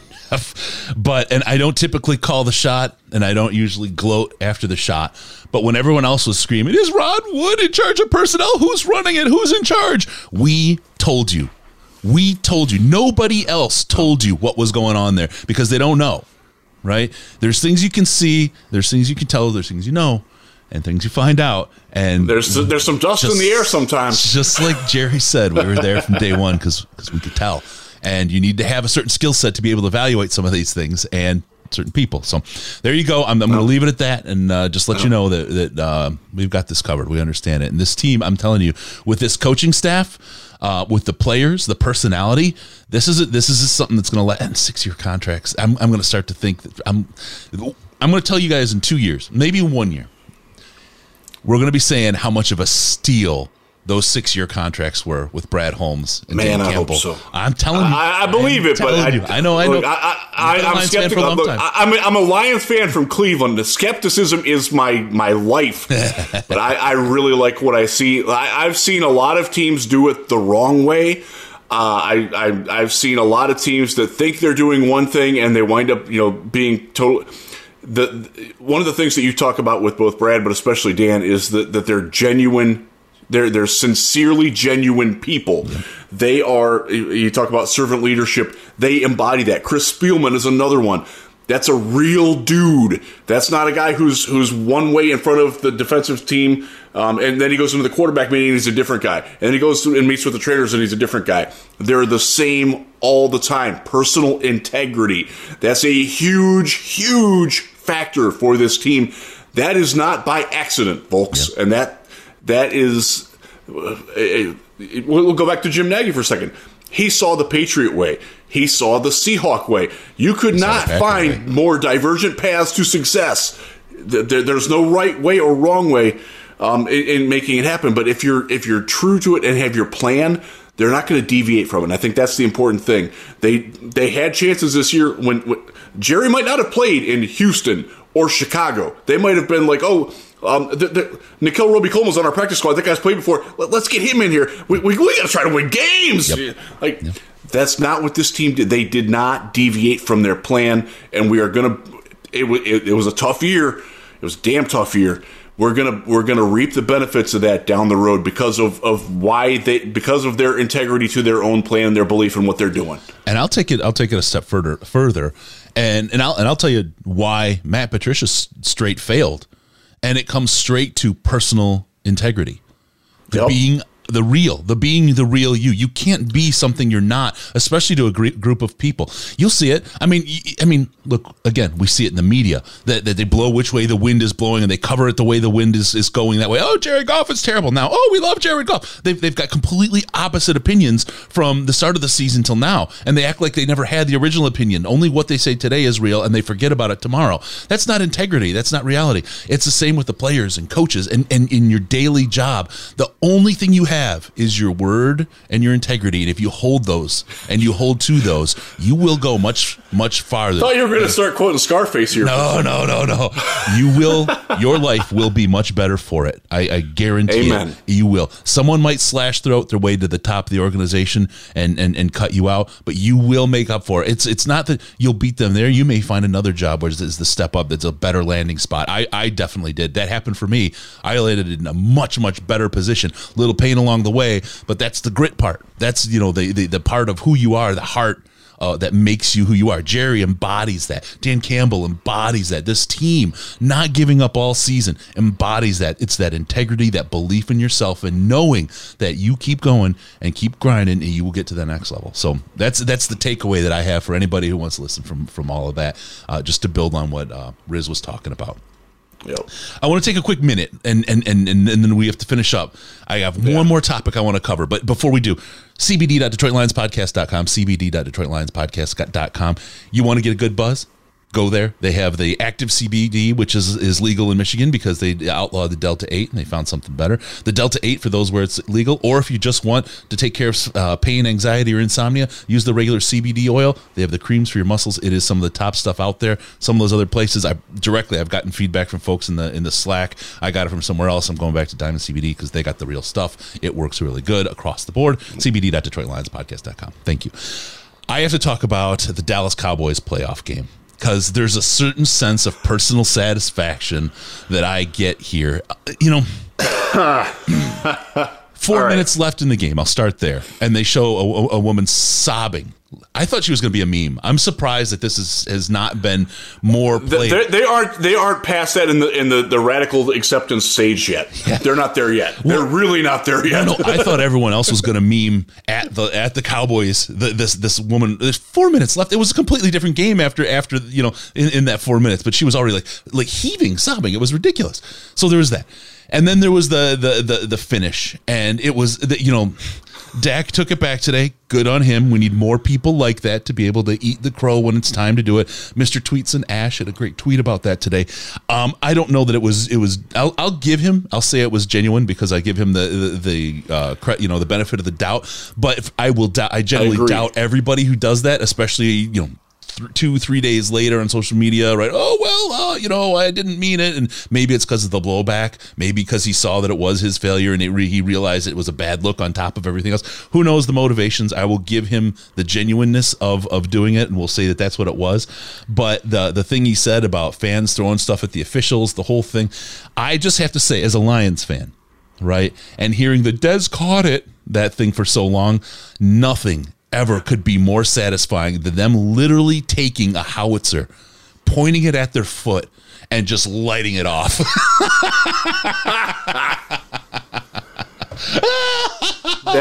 America's team. Oh, the refs hurt us, but we're America's team. But the refs hate us, but we're America's team. Those things don't equal. The math doesn't work. Sorry. Get the the mental gymnastics that some of the Cowboys, and I will give a lot of Cowboys fans credit for realizing that, oh my God, our coach sucks. That it's on us, the Randy Gregory defensive holding penalty. What the hell, dude? What are you thinking? You're obviously he wasn't thinking. It was a clear even the most sycophantic Cowboys fans damn, he really did that, didn't he? That implosion. So one of the things that's been a recurring theme, not necessarily with us, but when I do a weekly appearance on the Huge Show across Michigan, two actually, and I'll be on Friday. And please listen, check it out. You all know the stations, 22 across the great state of Michigan. One of the things that he gets, and a lot of fans that are listen to other radio stations within the Detroit area are very big on Dan Campbell screwed up a lot of situations this year. And what that game showed me, and there was another game where the coaches made just ponderous decisions last weekend. It's not just Dan Campbell who's making these mistakes. And I think, I think a lot of times we as Detroit, the Detroit versus everybody mindset doesn't look outside very well. Mm-hmm. Clean your windows off and watch some other games. There's a lot of really bad coaching decisions, even on really good football teams, that goes on around the league. You saw it last weekend. You saw it at the end of the season The Minnesota Vikings are not in the playoffs right now, in part because their coach didn't want them to be, because he was at war with the general manager for overtaking a quarterback. Yeah. It is not specific to Detroit. There are bad coaching decisions in every damn game. Yep. Don't overanalyze. Don't micromanage it. Did Dan Campbell get better as the season went on at those things? Heck yeah, he did. Even the most hateful anti-Dan Campbell people, and that's probably still about 20 to 25% of the fan base, that's legit. And like, hey, the record 3-13-1, that's not good enough. Brad came out and said it. But if you didn't see improvement from week 1 to week 18 with the coaching staff, and specifically Dan Campbell and how he handled in-game situations, you're really not looking hard enough. Yeah. There you go. All right. So there we go. That's a good look at it. I got to talk about Senior Bowl coverage. Don't miss it. Hit that subscribe button. Hit that bell. We will be going live without warning multiple times. We'll go live at night from the bars if we find coaches, if we find players, if we find other media folks who are all there. We will be going live from morning till night into the evening, all over the place. We've got a lot for you guys. We've got a great coverage set up. We've got a lot of great interviews already set up. We've got a lot of great interviews in the bag. You saw two good ones today. Two great ones today. Jerry Jacobs, Jim Nagy, everything you need to start getting prepared for this Senior Bowl and start thinking about it. We'll start doing some breakdowns next week, some looks at some players, some things to really keep your eyes out. Over 20 years experience between the people we have, multi-cameras. We have a ton going on here. We're going to have this covered like no one's covered it before. Like we do. We always take it to the next level. And we got you. Hit the subscribe button, hit the bell so you know when that's going on. We love doing this. This is a great time, and we want you to feel the fun of Senior Bowl, because it is an absolute riot. It is. All right. And we don't want to do it with anyone else, Chris. This is going to be so much. I'm really looking forward to it. Like look, I love going anyways. It's one of the years that I really look forward to, or one of the weeks every year that I really look forward to. But this year, man, with all that we've got set up, it's going to be a lot of work for you and me, but it's going to be worth it. Oh my God, it is Sir Mix-a-Lot booty thick. That's right. It will be good. We've got a lot going on. Okay, with that, I also have to say Amazon.DetroitLionsPodcast.com. Amazon.DetroitLionsPodcast.com. Check that out. We may have another interview for you next week. Keep your eyes peeled. We're always working with it. You guys, thanks everybody for joining us. Remember, don't forget about us on Patreon. You can join the ultimate Lions conversation offline. Those folks knew about the questions, the calls, and everything ahead of time. They got a lot of insider scoop on how this came together and got to be part of it and put questions in there to help make that happen. There's a lot of great stuff that you get out of that. It is just $5 a month to get access to the Slack now. If you're there already, you're grandfathered in. It's now $5 a month to get access to the Slack. That is unfortunate, but something we have to do as a result. Sometimes you have to do what you got to do. Yeah, so sorry. But even if you give $1 a month, we'll make sure we'll get you something. We'll get you hooked up with something. Everyone who supports us on Patreon, thank you. Patreon.com/Detroit Lions Podcast. Patreon.com/Detroit Lions Podcast. Rob, thank you for reminding. Please hit the like button as well. Make sure you follow us on Twitter at DET Lions Podcast. DET Lions Podcast. That's me by name. It's also the show. Also at Jeff Risdon, as you see down there, Jeff Risdon, and you'll get some great tweets. You get great coverage and stuff from the Senior Bowl there as well. Give us a call on Skype if you'd like to leave us a message. Detroit Lions Podcast, all one word, Detroit Lions Podcast, or use the Lions line, 929-33-LIONS, 929-335-4667. We'll take your message, we'll put it on the air, we'll put it as part of the show.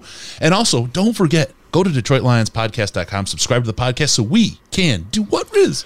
We can come into your ear holes automatically. We'll do it elsewhere if you're really nice. Thank you for tuning in. We're going to see you next time on the Detroit Lions Podcast. Remember, no pants, no toasters, no hot tubs, no problems, baby, because we're your Detroit Lions and Reddit connection.